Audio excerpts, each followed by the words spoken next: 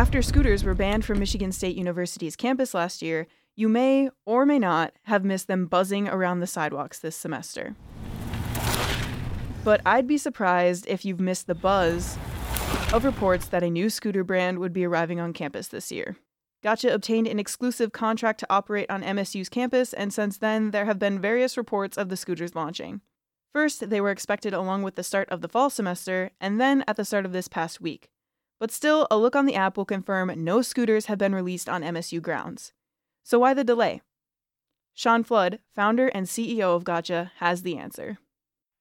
Yeah, so last week, I guess the delay was installing of the hub. So it's another big difference that you'll see from us and the other companies that I think will take some getting used to is, and probably another reason that the university liked our approach is we've created these mobility hubs. So step one of that are these big kind of white squares around the campus and downtown as places that people should park and pick up different scooters opposed to just leaving them everywhere. So that took an extra week to install. We partnered with the university on that install to make sure they were all in the right place. And last I heard, scooters and everything are ready to go, but I can follow up with the local ops team in market. But I know the last delay was, let's just make sure we have all those mobility hubs installed. And I know they're eager to get people on scooters running around campus. So for those of you waiting to hitch a ride to lecture, 300 brand new Gotcha scooters will be appearing on campus over the next few days, along with 300 more in the surrounding community, according to Flood. However, Gotcha has yet to confirm an official launch day. But we're trying to keep kind of, if you look at the students, kind of 300 scooters available for those students. It's the other thing that we've discussed with the university is determining what the right number of products is. And I think we've got a pretty good kind of ongoing dialogue. So as we get real data and we're knowing how students are using the product, we look at, upping that number or lowering it based on needs. Hopefully it continues to grow. But we're going to share that information with the university in real time so that it doesn't just go from 300 to 1,000, for example. The scooters are $1 to unlock and 15 cents for every minute of ride time after. But Gotcha is also working on a subscription option. We are working on kind of a subscription plan as well, so that as we start to get more data and people get more used to riding them, it becomes more valuable as we add more products like e-bikes. But the idea that a student could have a subscription that allows them access to all the products is actively in the works right now. These scooters must be docked inside of a designated hub. Hubs are essentially white rectangles placed on the sidewalks where groups of scooters will be parked and ready for use. Docking a scooter outside of a hub area will result in the rider receiving a fine. Yeah, so it's definitely a change, and it's something we've expressed is, unfortunately there were other providers there before who had kind of a different approach, and so this will be a change. So in the beginning, there's going to be a real education. There will be fees associated with parking outside of one of those mobility hubs. We've got a 24-hour kind of rider experience team who will talk to users to educate them. But our hope is that those hubs are so easy to increase in size and volume that we can easily start adding scooters so that you can park a place and then be able to walk a very short distance to class or your dorm or wherever that may be. But I do think the idea of just dropping them somewhere causes a lot of larger long-term problems. A big one being, I think students want this to last. And if people start to get frustrated that these scooters are left everywhere, even by like small numbers of students who aren't paying attention, it's easy for them to say, okay, no more scooters. So my thought is you organize it, you try to really educate, and that's a way for us to guarantee that this thing is here for years to come. And you will not be able to pick up charging Gotcha products as a side job this year, as they have their own local team who takes care of that process. So we are a little different again in that regard. So we've got our own team that does that, and we don't allow any kind of outsourcing. So I think another big concern, rightfully so, with the university were students or folks who could pick them up and charge them in their dorm, which obviously is risky because of the product and people overcharging them. So we've got a team in market. We have a warehouse locally. You'll see Gotcha branded vans moving around campus, rebalancing and picking scooters up. But local in market staff do all of that.